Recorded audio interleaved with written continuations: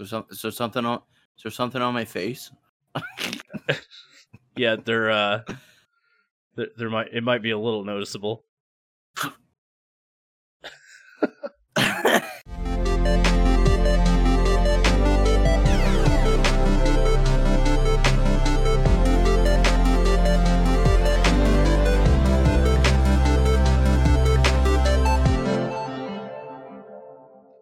What's up, everybody? Welcome back to The Gaming Effect. This is episode 4. Wasn't sure this episode was going to get made in time because some outside circumstances, but here we are.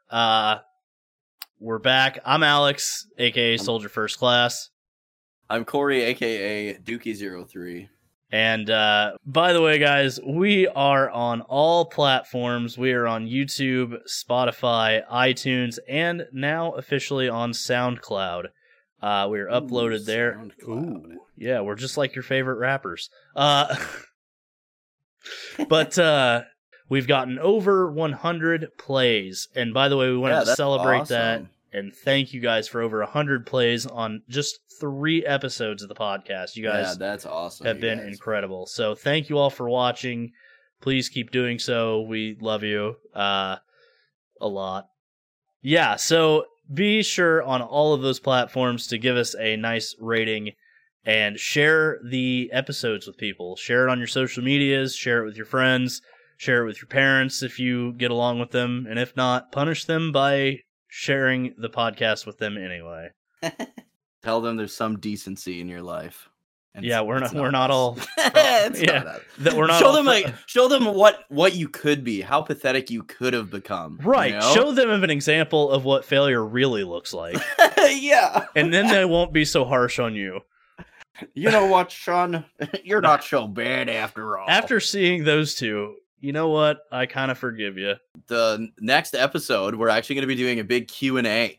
So make sure you send your questions, any questions you want to ask us. Are you going to do you think you're going to do like, you know how YouTube does like those community posts? Are you going to do it there, or you can do it in the comments of this one as well? So you can either submit a question to us in the comment section below. I can put a community post too as well.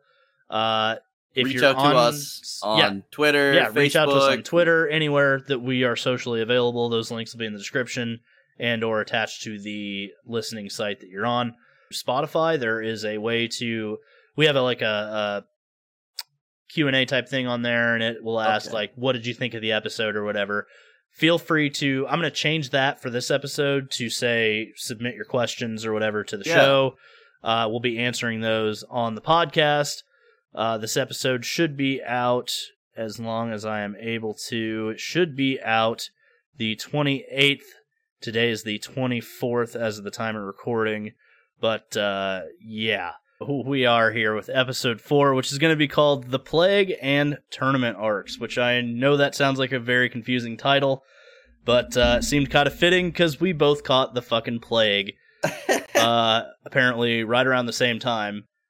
And it's crazy because, you know, obviously Canada and I'm from the US, and yet we're both fucking miserably sick at the same exact time. So we were going to record this last Friday, which would have been like the 21st or 20th or something like that. And my wife came down with COVID on Wednesday. I came down with COVID on Thursday. And so I was way, way too sick all weekend to even try to record. And you had, well, let them know what you had. I ended up getting fucking pneumonia. And then today, and then I was feeling better actually yesterday and kind of today, or yesterday and the day before. And then today I woke up coughing up blood. So I had to go to the doctor this morning, and it turns out now I have bronchitis. But my pneumonia is gone, so we're one step closer to the end. Yeah, and I'm not going to lie, this might be the first day where I wasn't begging someone to kill me. Like, it was so bad. My headache, so Saturday night, I think, my days are all messed up. Today's Monday, right? Like, it would have been Saturday night. I tried to go to bed, And every time I'd lay down or close my eyes, my head would start pounding on both sides, like right here, and just would not stop. Like I had to get in a hot bath and put a cold rag on my forehead to get the pain to stop. And it was so bad, like it was, it was making me want to throw up. Like it was It was the worst headache I've ever had in my life. Now, I've had COVID before. I had it 2 years ago when all this kicked off, you know. I felt miserable then. And I had a headache then, I had the body aches, the fevers, the chills, all that. This time, I think certain symptoms were worse. This last time, the chills were horrible. I was literally, like, trying to play... Like, I have a controller right here. I was trying to play, like, Street Fighter / finish the Platinum for 16, and my hands were literally doing this. Jeez! And I couldn't do anything. And, so, then, like... The body aches weren't bad. My joints were what were really bothering me. I had 103.7 fever one of the nights. And then the headache. The headache was 10 times worse than any other headache I've ever had in my life. And wouldn't wish it on anybody. I've also lost 7 pounds because I haven't been eating. Yeah, it's been a long weekend. Yeah, I bet, dude. I've been fucking... I feel like I've been sick for like 3 weeks. It's been over 3 weeks now, man. And it would like get a little better, and then it would like go back to being shit. So like today, after work, like as soon as I got home from work today, I'm like so behind on like videos and stuff. So I was just like, I have all these scripts, and I was just like rapid fire, like getting through all these scripts because last like when I first got pneumonia, I lost my voice like 2 days into it. And I'm like, man, if that happens with this bronchitis, like if I lose my voice or something tomorrow, I'm going to be even further behind. So I just like was recording all this stuff. And then I was like, I finished, like, I think I probably read like 12 pages of like script, like, and then when I finished, I was like, man, I shouldn't have done that. We have a podcast to record, and my fucking, my like, it's like getting sore in here. But then after I ate something and stuff, it seems fine. So it really has felt like we've had the plague, because like we've been just like rolling in and out and feeling like dog shit and doing what we can while we can. Yeah, so definitely not a fun weekend for either of us. And like I said, we wanted to record this Friday, and then we both like almost died. So it's like it just wasn't gonna happen. And every day we were like, oh man, if I feel better tonight, we can do it. You know, we totally record. And I was like, I'm feeling all right today. And then as the day would progress, you'd just feel like shittier as the day went on. Well, yeah, because like the day that I had the really bad headache, I was feeling fine. I think I actually messaged you and was like, hey, if everything is good, tonight we can do it. Tonight we can record. Yeah. And then I was like, at around recording time, I was like, hey, yeah, champ, not feeling so great. I'm gonna fucking die. Yeah, I was like, today is like the first day I haven't wanted to die in 4 days, so today should be a joyous day, but it's really not. Yeah.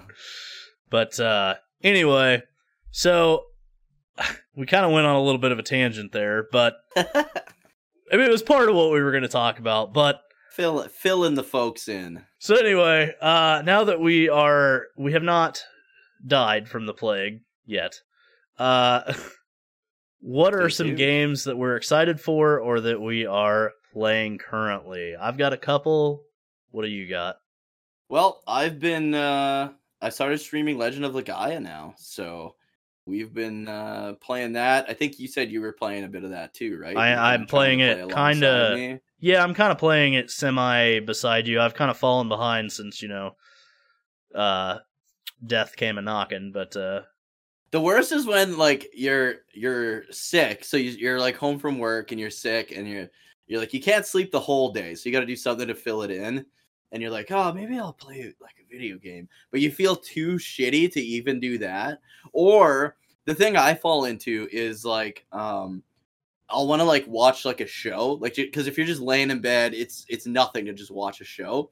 But then I'm like, okay, I want to watch something I've seen a million times so I can fall asleep without missing it. And then it's just like takes so long to decide what to watch that I end up just watching nothing and doing nothing. I actually have been playing. So Rashid for Street Fighter 6 just came out. I've been playing him today. Really, really enjoy Rashid. He's actually a really fun character. I finished the platinum on 16, which would have been... You didn't finish. Yes, yesterday or the day before. I think it was the day before yesterday. I think it was before the headache, but the same day as the headache.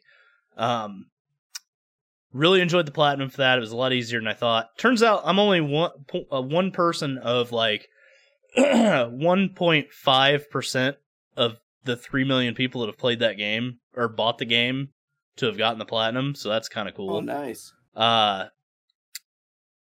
also am playing Legend of Legaia besides you, like I said. Yeah. I played a little bit of Baldur's Gate 3, which I'm now actually excited for. It's pretty cool. A lot of conversation options, a lot of customization, a lot of abilities to work through, stuff like that. It's actually a really, really cool game. It's really good. If you like D&D or if you've ever played D&D, it takes place in the same kind of universe. Mm-hmm. And it's basically a video game version of D&D. Like there's dice rolls, there are there's dice rolls and everything too. There's skill checks, there's dice rolls, there are like the combat is very like select your ability. You get there's an automatic roll for initiative. There's like there's turn orders and stuff like that you go through. You can control your NPC party members. You can get a bunch of I have a wolf now in the early access. So I have a wolf now. I have It sounded like yeah. I have I think it's a fighter. I have, and it's you have like a subclass, and I think it's Beastmaster is what I have. Oh, okay. And I can summon an actual animal to aid me in battle. So I think there's a wolf, there's a crow, there's a bear. You can fuck the bear, too. You can, but not your bear. There's a scene in the game where the bear gets to diddling, but oh my god. Yeah, but not your bear. You're not, Yeah. But anyway, it's a really fun game though. I'm really enjoying it. I played it with my buddy Craig, and it's kind of cool because the person that initiates the conversation has control over it. Oh, okay. So, if me and you are playing together, and I walk up to an NPC and I talk to him, you can watch the conversation I have with him, right? But I'm the one controlling it.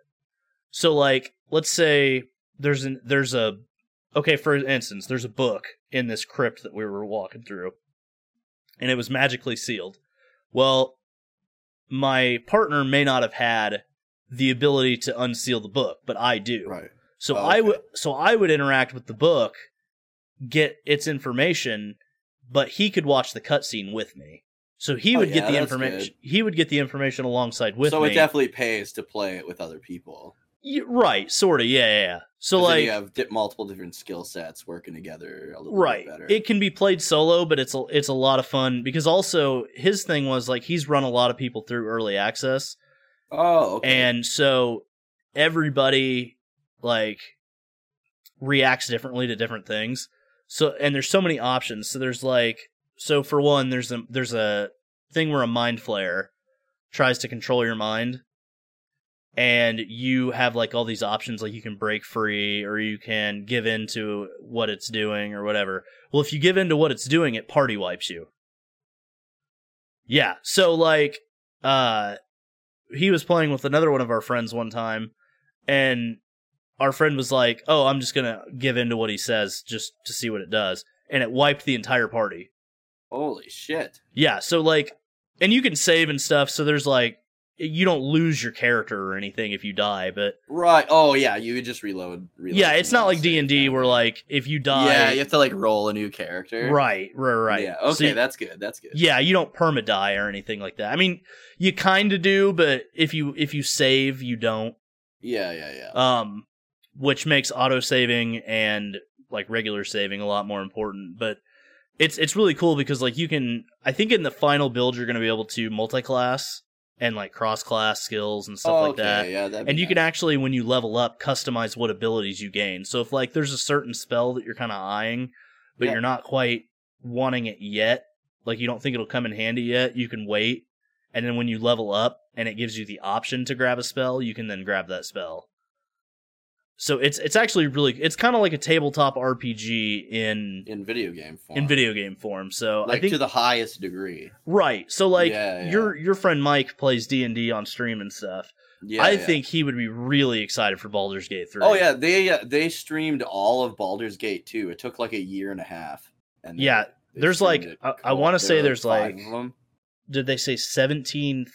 No, it can't be 17,000. That's too little. It might be 17 million voice lines or something, or like dialogue options or something in the game. It's a lot. But yeah, we ran through the early access last night, and it was a lot of fun. Combat's really cool. It's turn-based. And best way. There's a lot of abilities, a lot of synergy, a lot of stuff like that. So it's definitely a game that's on my radar now that wasn't before. And so I'm glad that like my friend ran yeah, no doubt through it with me, because it was a lot of fun. Especially like I said, he likes to see the different ways that people approach things. Right. Like, so I've played D&D a lot before. So in my experience, you never trust certain things. Yeah, same. Yeah. And so there was like this purple tank thing that was like laying on the ground, and I ran past it, and my buddy's like, "Huh, I'm proud of you." And I go, "For what?" And he goes, "Well, you ran past that purple tank. Most people click on it." And I was like, "Yeah, I'm not. I've played D&D before. I'm not stupid." Fuck that shit. And he's like, "Yeah, it's a good thing you didn't, because it explodes." And I was like, "Yeah, that's probably a good thing." Yeah. Yeah. But yeah, it's been a lot of fun. So I'm really excited for that game. Probably, I would say that's probably the new game that I'm the most excited for now. But yeah, is there anything new that you're excited for, or are you just kind of excited for what you're playing right now? Yeah, like obviously I'm excited for the Dragon Quest Monsters 3. The Dark Prince comes out, I think, December 1st. It's like a prequel to Dragon Quest 4, starring the villain from Dragon Quest 4, and he's like my favorite villain of all time. So I'm super excited for that. But I'm starting to finally get a little bit excited for WrestleQuest. I mean, I've been wanting to play it forever, but it's like, you know, when a game, you know about a game for so long, and you know it's coming, but it's still a ways away, so you don't want to like get too hyped up for it. Eowyn Chronicles. Yeah, that one too. I've been kind of like that with a lot of these games, but now that WrestleQuest is coming closer, I'm pretty excited for that.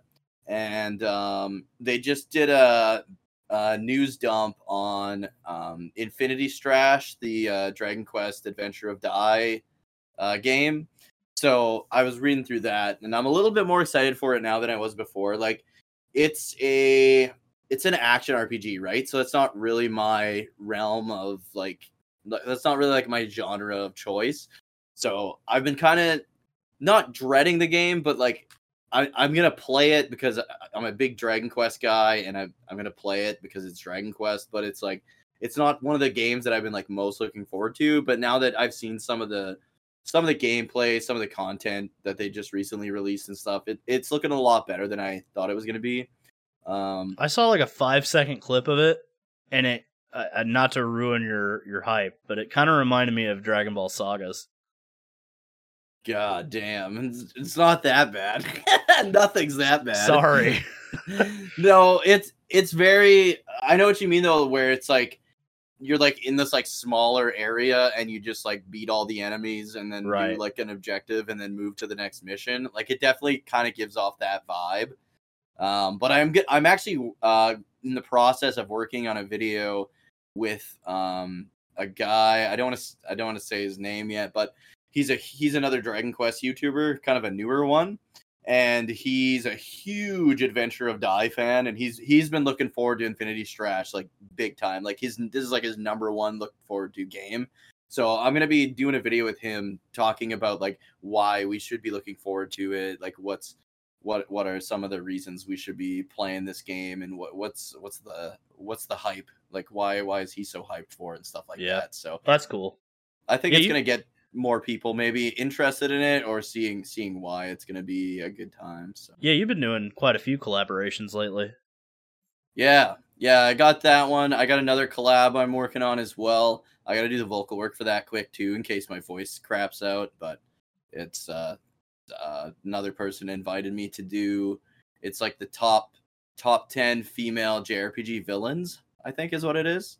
So, spoiler alert, my choice is Ultimisia. So I'll be Fair enough. doing that one. Did we just find a way to slip Final Fantasy VIII in here again? Into every podcast? Every episode so far. I think maybe even episode 1. I'm not really sure. Probably. But, well, now that we're done talking about that, we have a different topic that My foot's cramping. Your foot's cramping? Yeah. Okay, we're good. Holy fuck, that hurt. Wow, way to derail.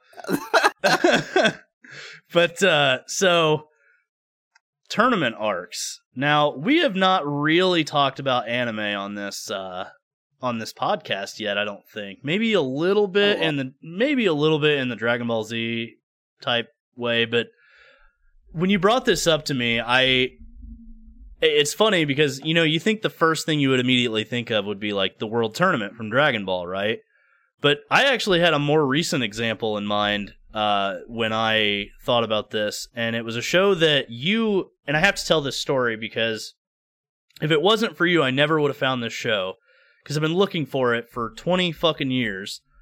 I know what you're talking about. And you already know what I'm talking about. Yeah. And so I'll tell the story, and then I'll tell you exactly what the anime is, because some people may even be able to tell what it is from my description. So when I was a kid, I was watching, I believe it was Adult Swim or Toonami or something. Toonami, it would have been, yeah. Would have been Toonami? Okay. Yeah. And all I remembered was that there was like this large battle with a giant green Gundam. And the main character had to fight against his brother.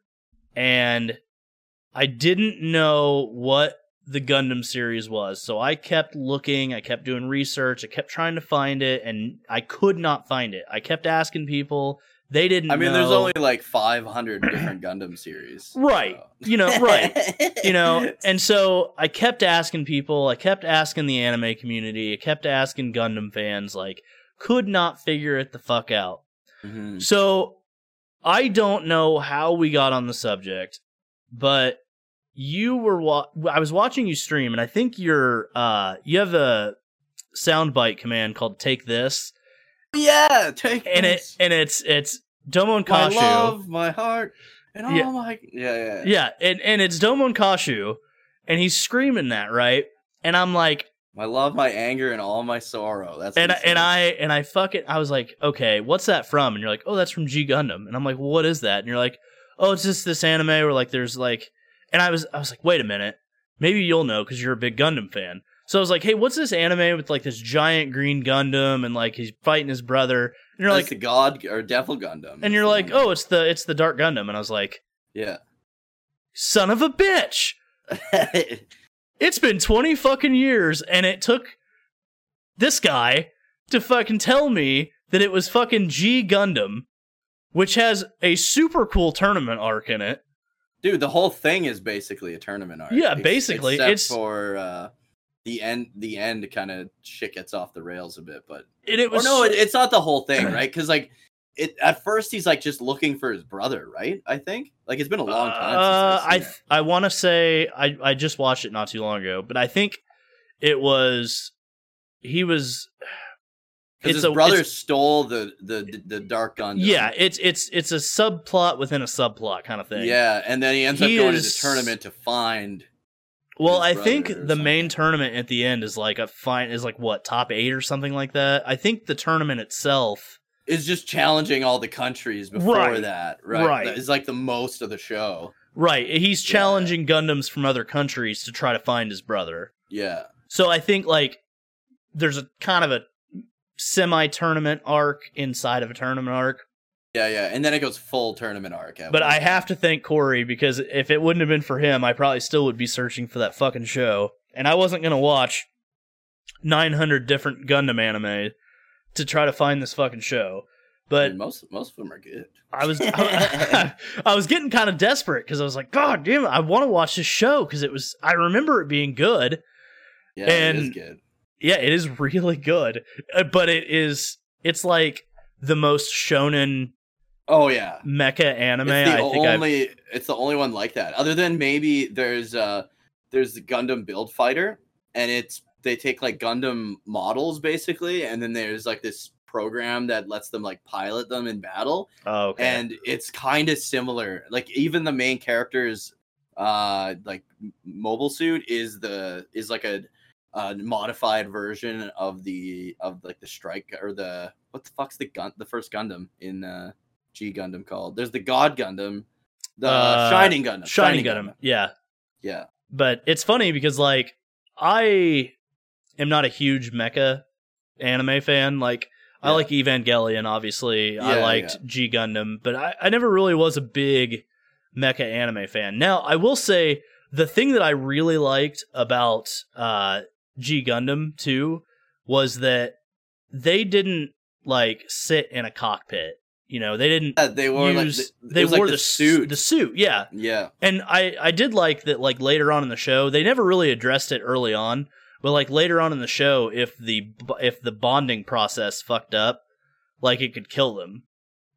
And so I thought that was a really cool concept. Like the suit controls the Gundam. If they take damage to the Gundam, they take damage. Yeah. Like it's like almost biometrically connected to them. Yeah. The craziest is when a mobile suit's like head or something gets ripped off, and they're just like fucking screaming because it feels like their own head got ripped off basically and stuff. And so I really enjoyed that show for a lot of reasons, but I did think that one aspect was really cool. The thing about G Gundam 2 is like when it's serious, it's really good, but when it's not serious, it's just as good. Like it's fucking ridiculous. Like Master Gundam has Funsaki, his fucking horse, and his horse is in one of those suits too, and it's a horse inside the cockpit. It's like, and he's like riding. He's like stands on the back of the horse like this. He's like cross-armed. The undefeated in the East. Yeah, Master Asia, the undefeated in the East, dude. And I love like that they made it like almost the entire show. They were like, oh, Domon can only use the burning fingers with one hand. So he's got to like set up that one hand to do the final blow or whatever. And then like later on in the show, they just throw you a curveball, and he's like, he kind of, I think he kind of fakes it, and then he goes with the other hand and does it and like destroys the Gundam, and it's really cool. But I love how like the hand, it like opens up and like the vents and stuff, like when he does, like, oh man, or when Gundam's so good. And when he goes like, isn't he? I don't remember the transformation that he goes through. Is it like it's oh yeah, the super mode? Yeah, it's gold colored, but I can't remember what it's called. Yeah, it's just called the super mode. Yeah, it's basically like he fucking went Super Saiyan, you know? Yeah. And but it was a really good tournament arc. What's the first thing that comes to mind for you? I'm sure I already know. Yeah, it would be Dragon Ball.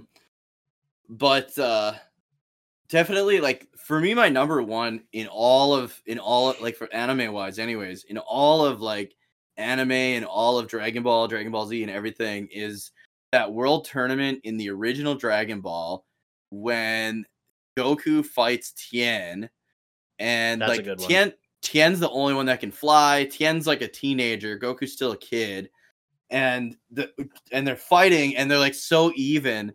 But Tien blows up the ring, and as anyone who knows anything about the world tournament in Dragon Ball, if you go out of the ring, you get a ring out and you lose, right?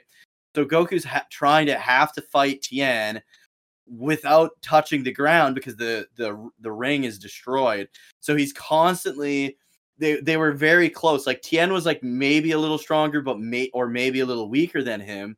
But then Tien. And this is why I love Dragon Ball so much more than Z and GT and Super, is because there's so much more like strategy and technique and stuff to like winning, like to the combat and stuff. They can't just out scream each other and exactly get more power. I got a new form, now I can win, right? There was always like a reason why, or they'd have to adapt a new technique or a new a new strategy in order to beat them. And that's a perfect showcase of it, because Tien probably would have lost to Goku, but he blows up the ring, and Goku has to expend all that power, because it's not until Z where everyone can fly. Only Tien and Chaozu can fly in original Dragon Ball. So Goku is constantly firing Kamehamehas at the ground to use that pressure to keep him in the air.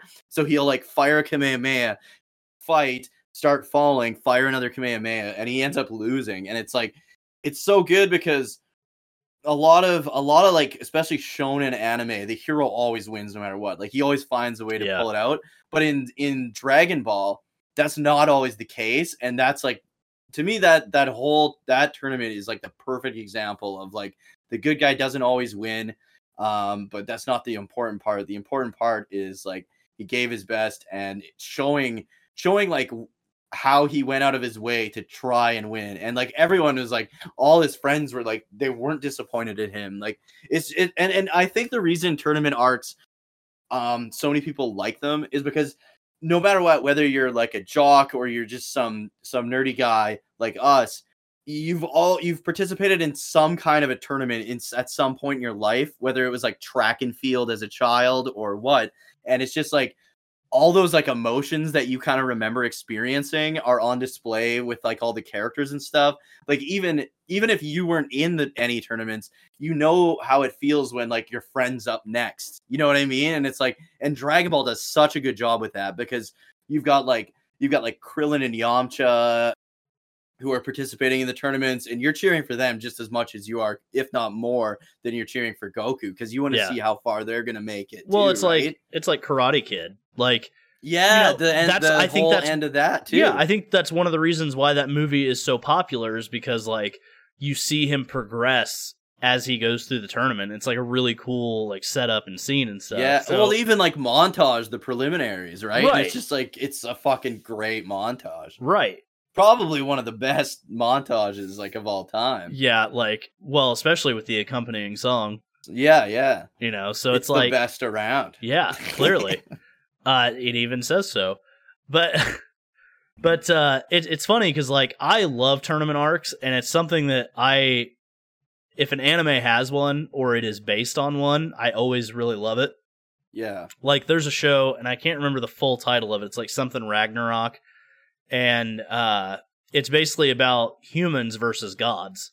Basically, like, the gods are fighting these humans in a tournament to see who the best is. And I don't remember what the premise of the tournament is, or what the result will be if the gods win or the humans win or whatever. I think it's like freedom for the humans or something like that. I don't remember right off the top of my head. I haven't finished the show. I only watched like one episode. But I thought it was a really cool concept that it was just a tournament show, like a full show about a tournament. Yeah. And like, it explains like the gods and their history and stuff like that as like a precursor to the fight.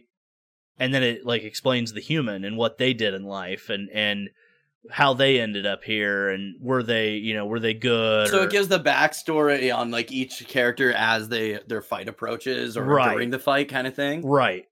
It's actually not bad. I think you would probably maybe enjoy it. I know you're not like a huge anime guy, but yeah, Dragon Ball is one where I agree with you too, because Dragon Ball is one of those where like, it's the sense of adventure that Goku's going on, like knowing that he is not always the best in the world. Yeah. Whereas like, if you watch Dragon Ball Z, Dragon Ball Super, GT, Goku always comes out on top. Goku always ends up the winner. Or and that's, even in Cell, like I have never been a Gohan fan, and the whole Cell games thing really killed the kind of Dragon Ball Z for me, because it was like, okay, like everything was like, the whole Frieza thing was fucking awesome, like phenomenal. Right. The Saiyan saga, the Frieza thing, really good. I even really like the android thing, because like the androids are just laying waste to all of them. Like, there's nothing they can do about it. Right. And it gives some of the, I think another thing I don't like so much about Z and Super and stuff like that is, I really like the humans. Like, Yamcha is like my favorite Dragon Ball character. Him and like Trunks, but I like in Dragon Ball, like it's always focusing on like the whole cast of characters, but in Z, it's really like Goku, Gohan, Vegeta, and that's like all you ever kind of really see. And when it went like Goku kind of lost to Cell there, and then all of a sudden Gohan can just transform and win, like that's the kind of stuff that really kind of burnt me when it came to Z, especially later on. The thing that so for me with Gohan, it was told from the beginning that he always had that potential. That so like he was I mean, even what he did to Raditz, right? Right. That's exactly when it started. Raditz kidnapped him. He harmed Goku, and Gohan freaked out. And it was the highest registered power level that Raditz had seen from that young of a child. And I mean, he did actual damage to Raditz. Yeah. So but nobody else really could. Yeah, from a young age, Gohan was always set up to be the next Goku. Yeah, well, that's then true. The rumor that I had read or had heard was that Toriyama's editor at the time didn't believe that Gohan could carry the show or the manga. So he basically told Toriyama that he had to keep Goku as the main character because that's who everybody recognized, that's who everybody wanted to see win, blah, blah, blah. But in reality, like a lot of fans like me, I really wanted to see that transition to Gohan being the guy because we'd already seen, you know, that many years of Goku. Like we needed that upgrade. That's true. I think I remember reading somewhere that Z was actually supposed to be centered, around Gohan and like his growth and stuff, which makes sense because Dragon Ball was about a kid, right? A kid like exploring the world essentially and interacting with new people and helping them. And no, it wasn't about saving the world, basically, right? It was about it's kind of like, I'm gonna sound like whatever here, but it's kind of like Dragon Quest where it's like he's just going from place to place and coming across people and helping them like at every opportunity. Well, and the thing is, like, his adventure grows. I know eventually like the story has to progress and everything, and like the stakes have to get higher and higher and higher and stuff like that. And I understand that. But I agree though that I like Dragon Ball felt like there was no, other than the Red Ribbon Army, which did get kind of stale. It dragged, there was no like giant world-ending threat, right? Like no one thought that Goku was going to have to transform into a Super Saiyan save the world the world because someone was going to try to blow it up or some intergalactic demon was trying to fuck like. And don't get me wrong, I love Dragon Ball Z. I love Frieza, Cell. I think they're really good villains. I'm kind of mixed on Majin Buu, but I did not like the Buu saga at all. I didn't like what they did to Gohan, but that's okay. So this is kind of funny because like when it was like airing and stuff, like when I was like a teenager, when Dragon Ball Z was airing, like that part with like the Great Saiyaman and stuff, I fucking hated it so much, and I was like, this is garbage. But now as an adult, I love the Great Saiyaman stuff because it's so fucking like campy. If I was Gohan, if I had the powers of like a half Saiyan, I would do the same fucking shit. Like I would be like the cheesiest like superhero, like Kamen Rider knockoff character. And like I would just ham it up, like make it so cheesy too. Dude, I have grown to appreciate it more now, but I always wonder what could have been. Because like they kind of cucked Gohan anyway in the Buu saga, even after Great Saiyaman, because they were like, "Oh, we're going to unlock your hidden potential for 7 episodes, but then immediately the episode after, Boo's going to absorb you, and it's going to have been fucking pointless, and Goku's going to win anyway." Like, but that's what happens to all the characters after. I know! And that's the great thing about Dragon Ball, is because, like you said, it's about the human characters fighting alongside this non-human mystical creature guy, basically. Because he was based off of like Son Goku, like Sun Wukong, right? Like the Chinese mythology character. But so it's like they focused on the characters more. And then every character besides Goku, Vegeta, and Gohan, and Piccolo for the most part, got thrown to the wayside like they were nothing, and they were just support characters. And it's like, it makes no sense. They were all really good characters. Right. And to me, it makes no sense for, like, Yamcha, Tien, Chaozu, etc., to be fighting the androids who can't even be bothered by Goku and Vegeta.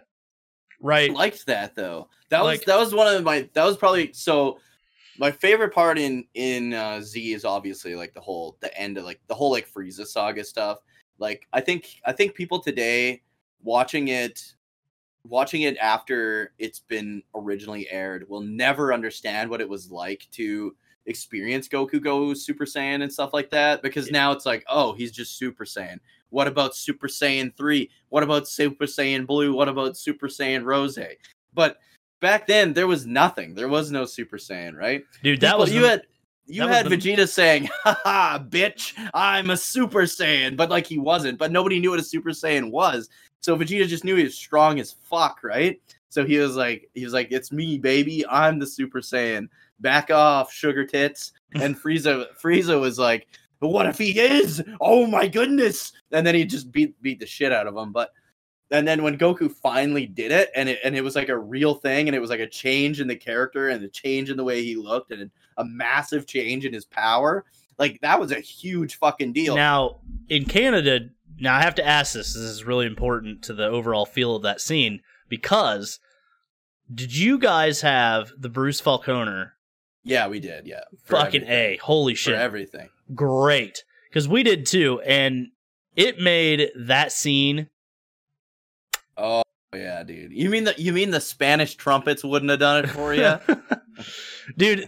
I love the Japanese soundtrack as well, especially in like the movies and stuff, like some of the movies and stuff. But yeah, no, certain moments you had to have the North American. See, soundtrack. Dragon Ball Z Kakarot used the original Japanese stuff. Oh, okay. So like the head shell off theme song, that was for Kakarot. But I think one of my most hype moments in that show was, besides Super Saiyan 1, was the Bruce Falconer score for Super Saiyan 3. Because that scene where he fucking freaks out and like the glass shatters and like his planet comes into view and like he's a baby and then he's spinning around and then he turns into the giant ape and then all of a sudden like it snaps back to Goku and he's got that fucking long ass hair and the rock guitar is going and the clouds are fucking freaking out and like all this shit, dude. It was so his goddamn soundtrack hype. Was so good, dude. The best, dude. I used to burn the Perfect Cell theme from Bruce Faulkner. I used to burn it on like CDs and stuff all the time because it was so fucking good. It's a fucking hype. It's a gym hype fucking song for sure. Oh man, the other thing is like, speaking of like the Buu saga, like how disappointing it was. Like Goku does the Super Saiyan 3 and then does nothing with it. Nothing comes from it. It's just, oh my god, the Buu saga sucked ass. There are so many times where that show introduced new mechanics and then was like, yeah, we're just never going to use this again.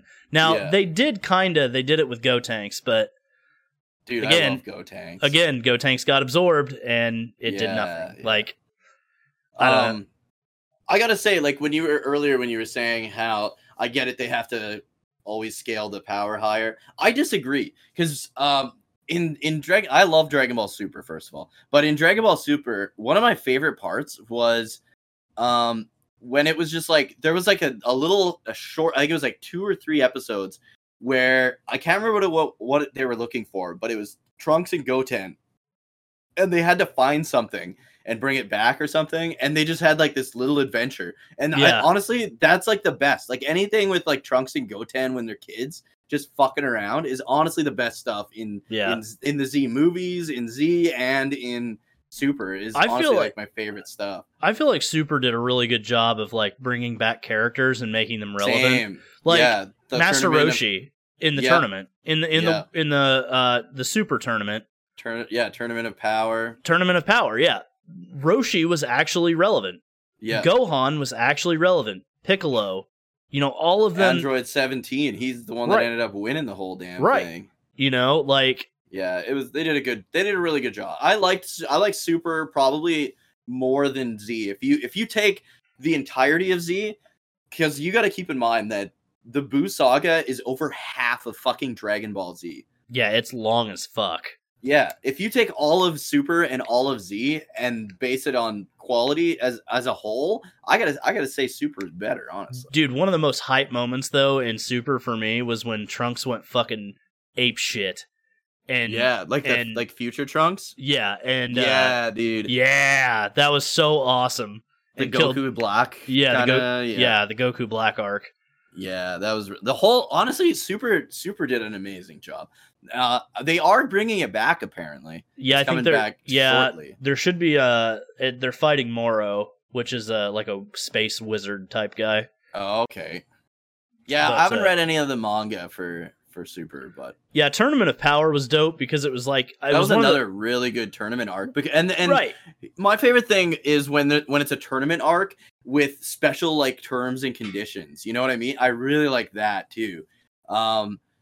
Dragon Quest is like a series that does like big tournament arcs every now and then.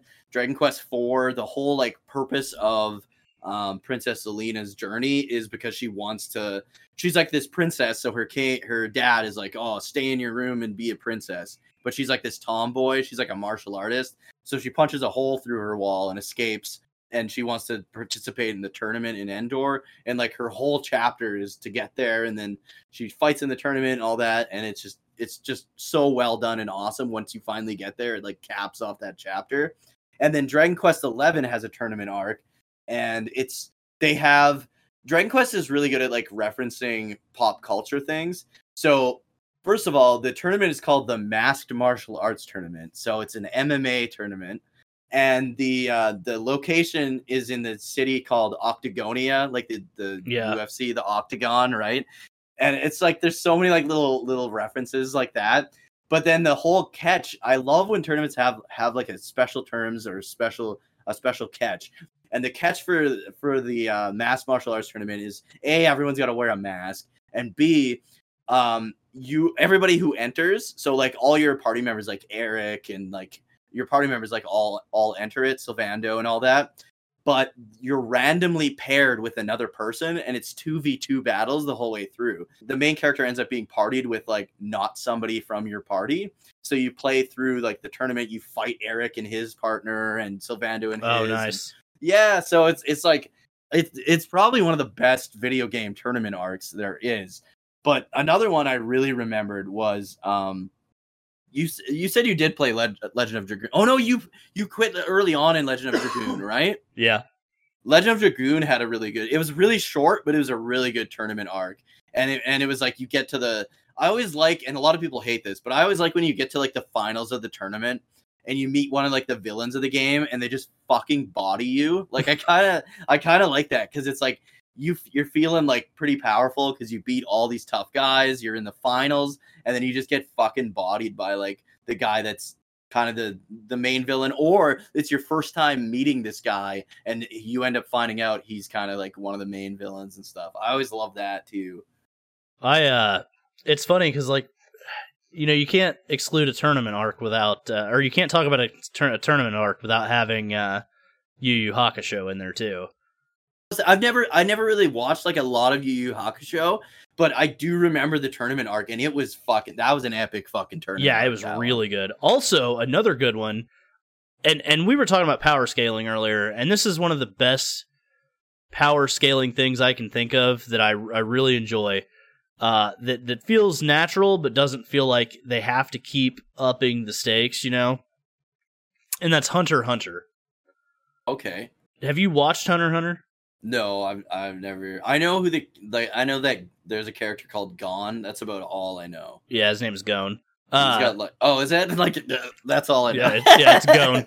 But it's really cool because like he goes to this. It's like a tower. Basically, it's like this. Okay. It's like the skyscraper, and it's literally like floor by floor, and you have to win fights to go up each floor. And so, like, the higher floor you get, the more money you start making, and the more power you have. Like, not power, but like pull, I guess you'd say, power. Sway. Like, yeah. And it's really cool because, like, Gon's just this kid, you know, and he has no, like, he's already strong because he's lived in nature his whole life. He goes fishing, he does, you know, does all these things. Well, he goes and he learns about this special power called Nen. Well, then he starts learning to try to use it. Well, everybody at this tournament, or at least a lot of people, know how to use Nen, and everybody's Nen ability is different. So, like, Hisoka is one of the guys. He has an ability where it basically sticks to people like gum, and he can, like, attach it to something and launch it at them, and they can't avoid it because it's stuck to them. Okay. So, like, every character has their own ability, right? And it's really cool how it works, and they actually use strategy to try to figure out how to use their ability. Okay, yeah, that makes sense. To be the best way to be a Nen user. So, like, it's been so long since I watched it. And to, like, beat their opponent's ability too, right? Right. They have to think about what their opponent's ability is and their own ability and how they can use that ability to counteract the ability that their opponent has. Yeah. So it's not all about, like, there are characters that are more powerful than each other. Like, I'm not going to say that. Yeah. But it's because they've had extended training. Like, one guy's a trained assassin. His whole family is assassins. That's what he does. He can transform into anybody he wants, like, visually. Okay. He can. There's also a few things he can do, but it's a really cool power system. But that tournament arc that they have is actually really cool too. Yeah, that sounds kind of cool how they all have, like, an equal but different kind of power, and they figure out ways to, because it goes back to that whole Dragon Ball thing where it's like it's kind of like a bit of a chess match instead of like a big just get more power kind of thing match. Right. It's not like an ass pull where you're like, oh, I have this new ability now that no one ever heard of or knows about. Yeah. At least with, like, so at least with Super Saiyan 1 for Goku and Vegeta, like, intense emotional trauma caused Goku's, right? Yeah. And Vegeta... Basically, rage was what caused his, wasn't it? Rage at the death of Krillin. Well, no, but Vegeta's was Vegeta, kind of rage. Yeah. Well, yeah. So Vegeta was on that comet or that moon or whatever, and he had all these, like, meteors coming at him, and it was either I become a Super Saiyan and I destroy this, or I die. And out of survival and rage and just pure, he'd given up on ever beating Goku. Like, he was done. He was shamed as a Saiyan warrior, and he fucking flipped out and flipped the switch, and boom, Super Saiyan. Like, there was a trigger for it, right? Yeah, that's true. They couldn't just do it. They had to They had to meet conditions in order to do it. And then Super came along, and then Super was like, Vegeta was trying to train that one kid, I can't think of his name, and he's like, oh, all you have to do is just focus your energy in your back. And then... Oh, yeah, that was kind of dumb. And I was never like... thought of that. I was like, you just lowered the greatest transformation in the history of Dragon Ball. Yeah. To... But they kind of lowered it, I think, before that. Like in Z, where they could just... All of a sudden, everybody can go, like, Super Saiyan 2. And, like, you know what I mean? Like, well, so... And they could do it at any time. The thing with Super Saiyan 2, though, was that they did it through intense training in the hyperbolic time chamber. That's true. And they actually showed them training, whereas, like, this kid was like, oh, all you got to do is this, bloop, and then he does it. Yeah. It's like, and yeah, he did take some, like, rage and a little bit to do it, but then he was just able to teach the other two girls to do it, and it was like, what the fuck? You just literally took the most all over, yeah. Right, you just took the greatest transformation, maybe in anime history. Yeah, and just... For sure the most recognizable. Maybe not the best in history, because I don't really know if you could make that claim. You probably could, but I would definitely say the most popular, transformation ever, and then you narrowed it down to just the most iconic. Yeah, right, the most iconic, I would say. Gon actually has a transformation later in the show that is based off rage and sadness, and it's fucking epic, dude. But that shows you just how little transformations are kind of a thing, right? Utilized. Yeah. That's the thing. It's so overutilized now. Well, it's a staple of the genre. Like, everybody expects transformations ended up like they became the staple of every shonen after that, right? Yeah. So I think that just kind of is what it is. I always preferred like instead of transformations when they'd like learn a new technique and stuff. Like I know Dragon Ball did that as well, but like you look at did you ever watch like Rurouni Kenshin? I think it's called Samurai a little X bit. here. It was like a really good show too, and it was he would like learn like a new technique, and then he'd have to figure out a way to like utilize it against certain guys and stuff. Right. And that Dragon Quest Adventure of Dai is kind of like that, but Adventure of Dai definitely gets into that bullshitty. I have a move you've never heard of. Now I can win. Like it definitely gets into that a lot, unfortunately. But Kenshin was good for not doing that. Like he would like train to like learn these moves and then figure out ways he could use it against like his opponents and stuff.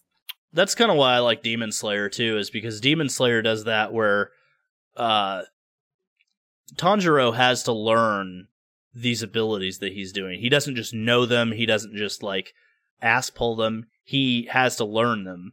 And there's another show, and I know it's a very popular show. I'm kind of middle of the road on it. I've seen every episode of it, and I enjoy it, but it's not what I would call one of my favorites, and that's My Hero Academia. Like, so a lot of the world is born with what they call quirks, and they're basically just superpowers. Like it's like a superhero show. Oh, okay. But there's one specific power. It's called All for One. And it's basically, it gets passed down from user to user to user over the years. And every time it gets passed down, it keeps the power of the person that had it before. So it gets exponentially like more powerful as it gets passed down. But the person doesn't necessarily have access to all of those powers. They have to unlock them, right? Oh, okay. So the main character is Deku, and he's Izuku Midoriya, but he's called Deku. But he has this power All for One because he was born quirkless. He has no powers at all.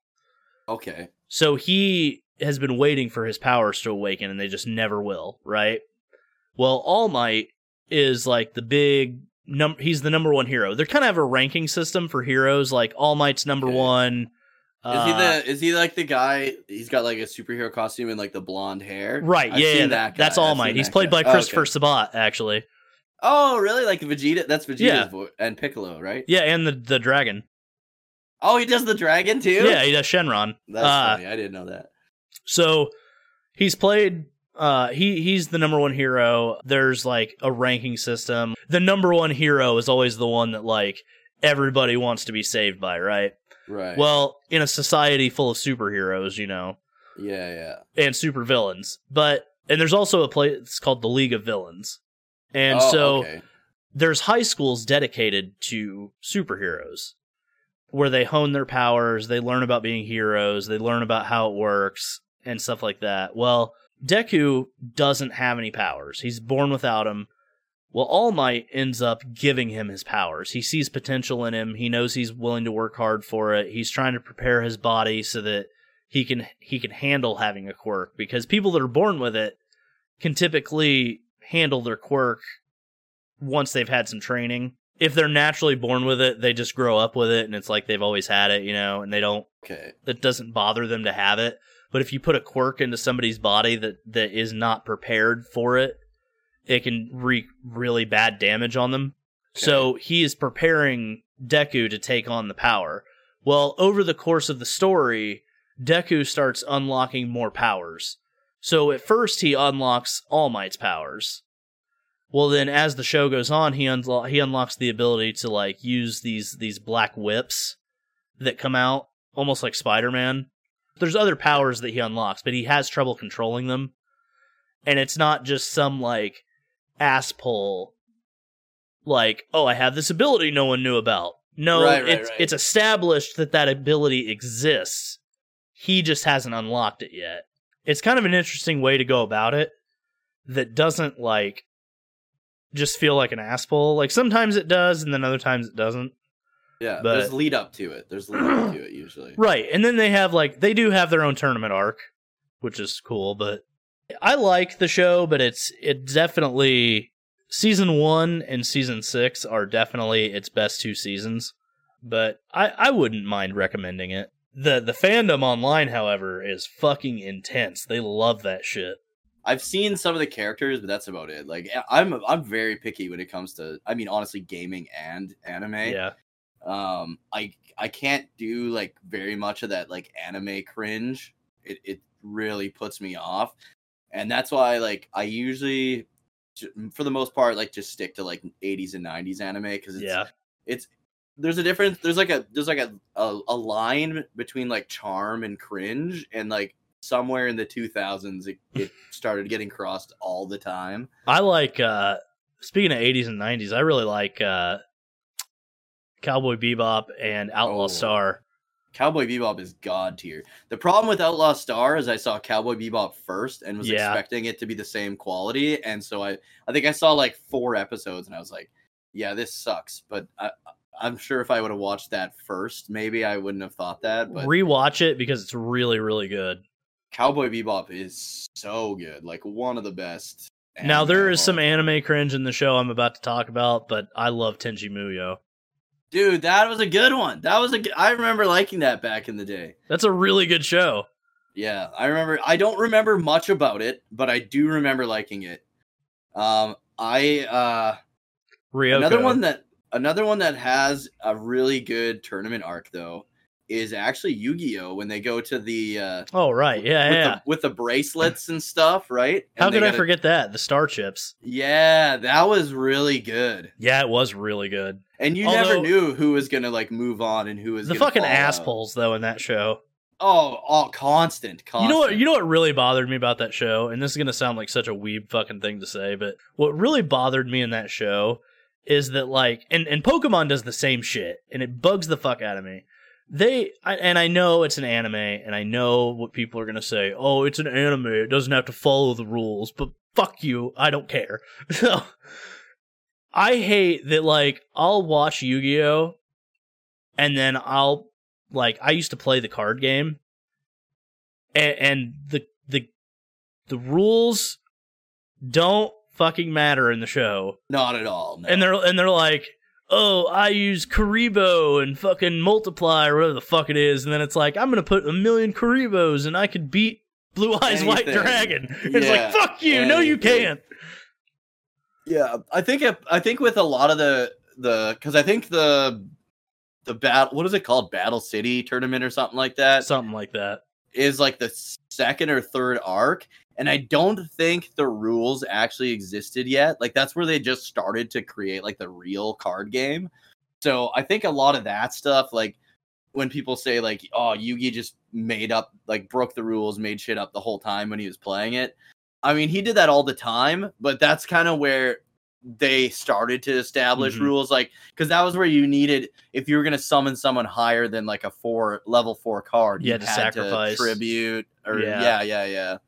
So it was, they started bringing the rules in then, and it kind of made it a little bit better. But that was such a fucking good story arc, because you had an established amount of characters, and even the ones that were villains were still very established. And then just see some of these villains that, like, some of the hero characters couldn't beat go on to get decimated by some new character. Like, it was always like, holy shit, like, who's this guy? Like, I think tournament arcs are always a great place to introduce like powerful new characters and stuff too. It always cracks me up too, because I didn't touch on this when we talked about Dragon Ball, and I'm a little upset with myself. The fact that Hercule, he's the best. What cracks me up now, and I want to say this because I feel like the character himself, while yes, he is comic relief, he doesn't get enough credit as an actual martial artist. Everybody always remembers about him getting, bitch slapped at the Cell games. They always remember how cowardly he was in the face of Majin Buu and all this other stuff at the time. And it's like, dude, he's a human.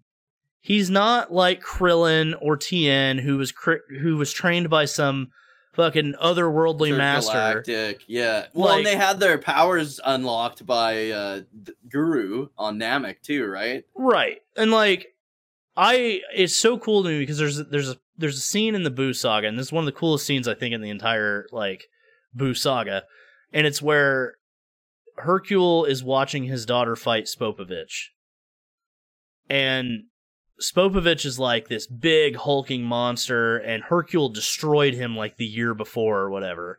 Well, now he's got that Majin. Now he's under Babidi's control, right? Yeah. So now he just fucking flat out destroys Videl. And Hercule's like, how could this guy destroy Videl?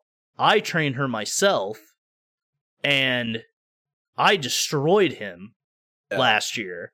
And it shows you this flashback of Hercule winning, and it's like, he is actually legit. He is actually an accomplished martial artist, but people take him as such a joke because you see what he is like after when he's the so fact. Outmatched. Yeah, when he's so unbelievably outmatched. But he's been, it's the celebrity thing. Like, he thinks he's the greatest in the world, so somebody like Cell, that's all fake. He's never seen people use energy balls or fly or anything like that. So to him, he's just a martial artist who's really good. He's a world champion. He is literally a world tournament champion. I think multiple times, actually. I think so, yeah. And you take him as a joke, but if you look at his acumen, he's actually a really accomplished martial artist.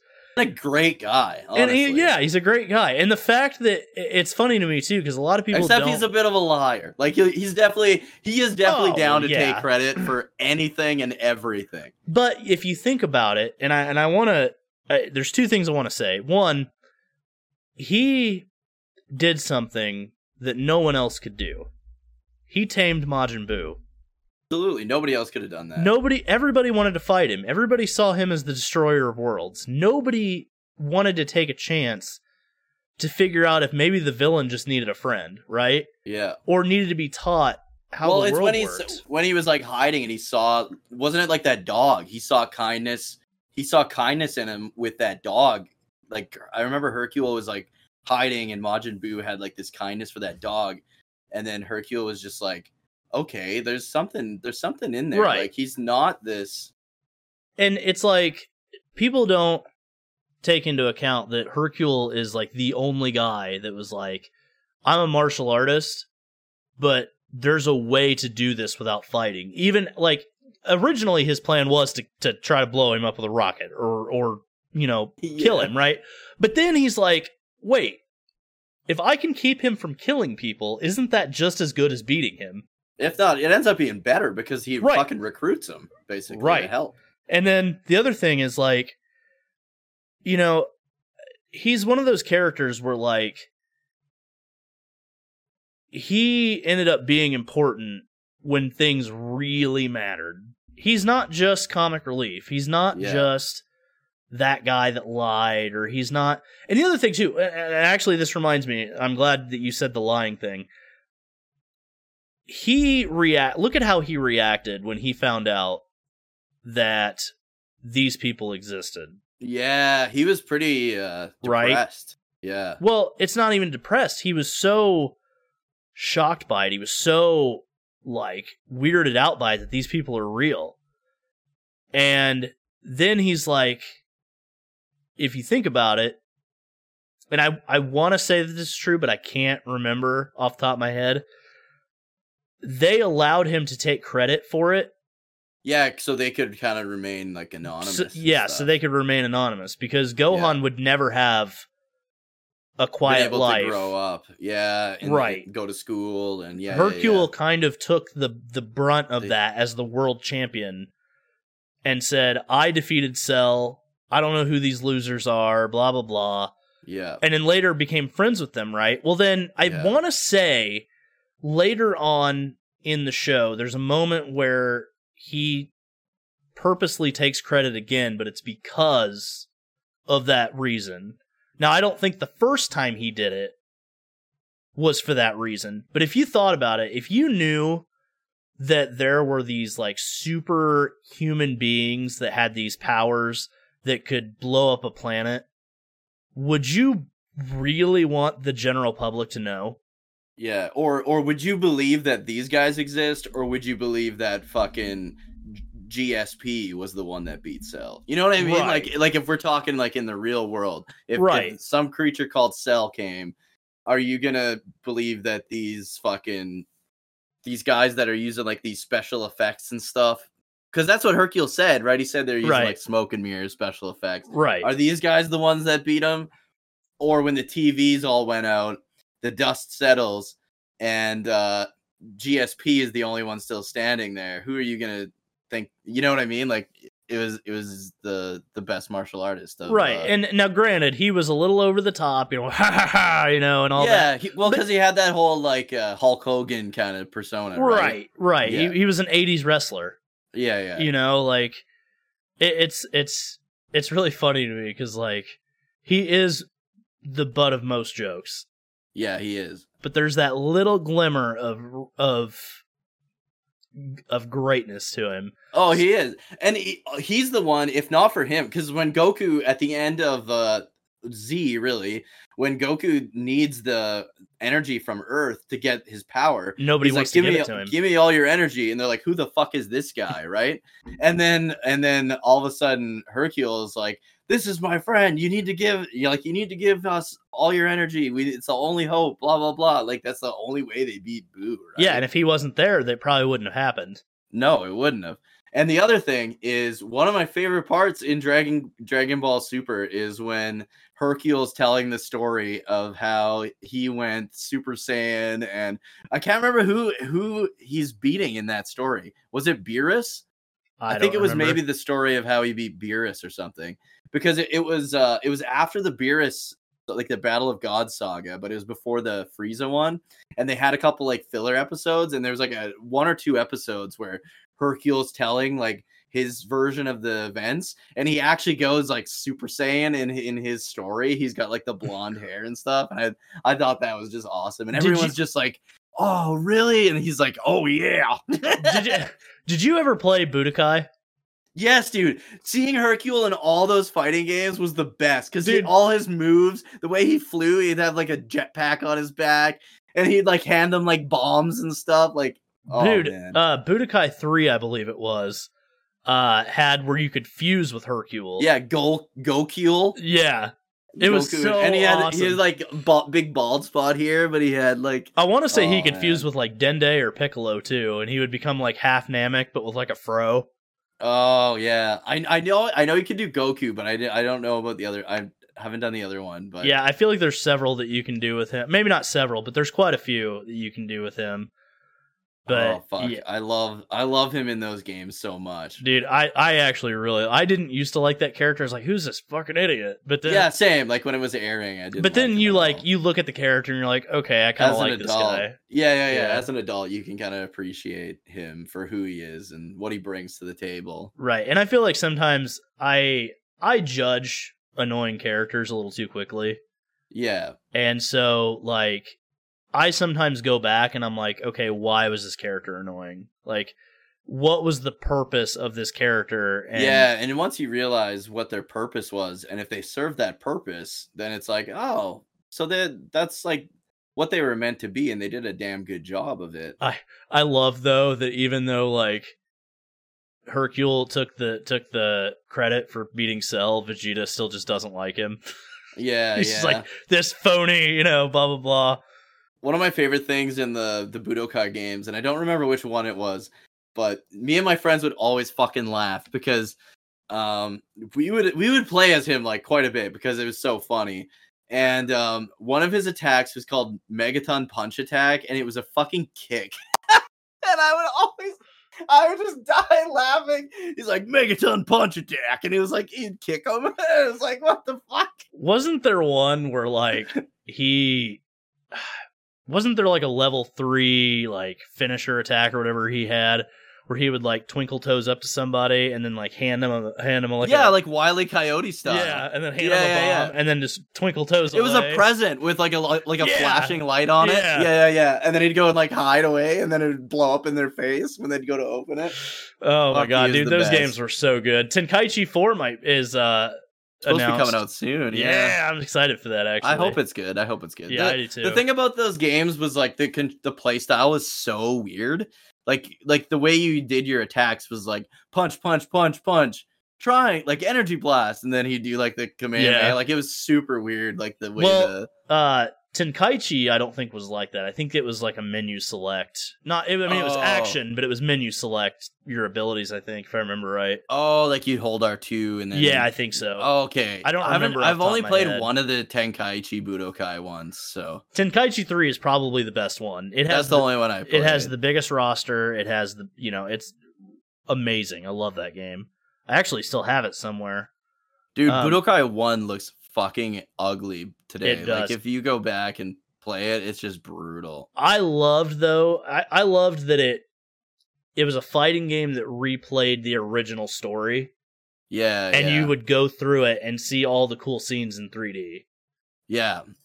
At the time it was cool, but now it's like every single game does that. Yeah. So it's like, it's always like, it's like, how many times do I want to play through the fucking Dragon Ball Z story? That's where I was at. They made a Dragon Ball game like that. Where I know. Play through all of Dragon Ball. That's where I'm at with Kakarot, though. Like, I really, really liked Kakarot, but I was like, dude, how many times do I have to play through the entire Z saga?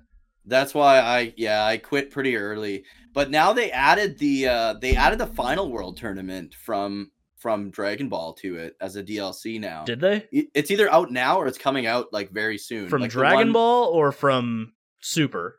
Nope, from Dragon Ball. So it's like when Goku's like an early teen and he goes against like Piccolo Jr., aka like who we know as Piccolo today.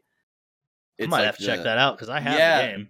So I wanted to like kind of just get that DLC to play just that, but I don't know how the DLC works. Like I don't know because I'm like super early in the game. Like I think I fought like Nappa. That's the furthest I got in the story. But I was like, same as what you were saying. It's like, do I really want to play through all of Dragon Ball Z again? Like for the 900th time. And the other thing I didn't like is you're pretty much stuck playing as Goku, but most of my characters are like Tien, Yamcha.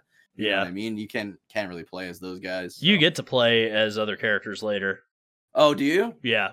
Yeah, you That's do. That's good. But one thing we kind of touched on it with Legend of Dragoon earlier and Dragon Quest. Tournaments in video games, though. One of my, and this is going to be weird because it's not really weird, but Scarlet and Violet had a tournament mode. That's what I heard, actually. At the end. The end is a tournament to decide the like, you fight the Elite Four, you become champion or whatever. Well, then you go back to the school, and there's like a grand champion tournament or whatever, and you try to win that, whatever, and that's like the end of the game. Well, actually, I think there's something after that. I think it's Zero Zone or something like that. But anyway, that was a cool tournament kind of deal. But Pokemon has always had a tournament, and that's the Elite Four. Like, you are... Exactly, yeah. And I always liked how it worked, too, because it was like you had to beat them to progress, and then you're like, oh, I finally did it, I'm the champ, and then your fucking rival's like, nah, bitch, now you gotta fight me. And it's like, fuck, I gave everything I had to get here. So I've been watching the Indigo League with my son, and I think my favorite episodes of that entire run of Pokemon is the Pokemon League. Because, like, you see Ash go through it, and you also see, like, Gary go through it a little bit, and they're, like, facing all these people, and it's a really good tournament arc. Because Ash doesn't... That's another one. Ash doesn't win. He never wins. Yeah, he finally wins later in life. Well, later as a 10-year-old, but... Yeah. It's like, it's...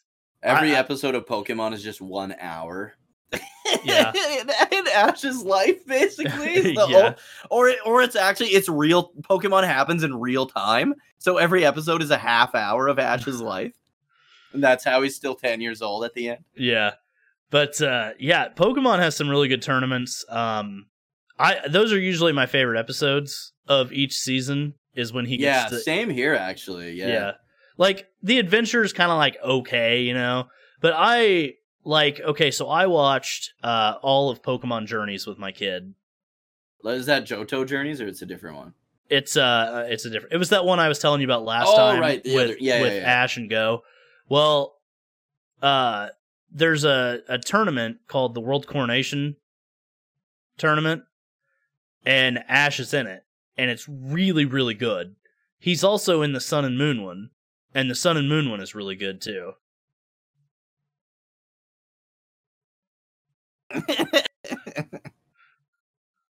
You got anything to add? No, I don't. Yeah, it's wow, we're stupid.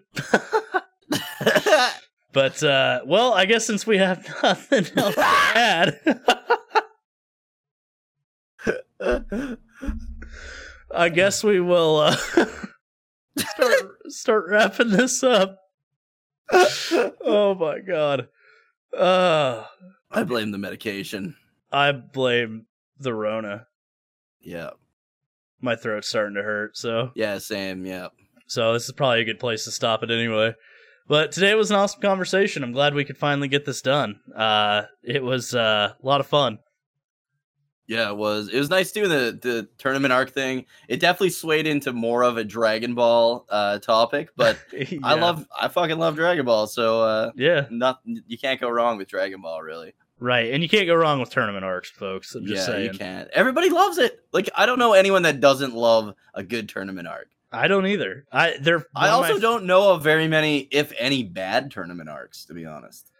I don't know. I don't think I've ever seen a bad tournament arc, but no, same. Yeah. That's a good point.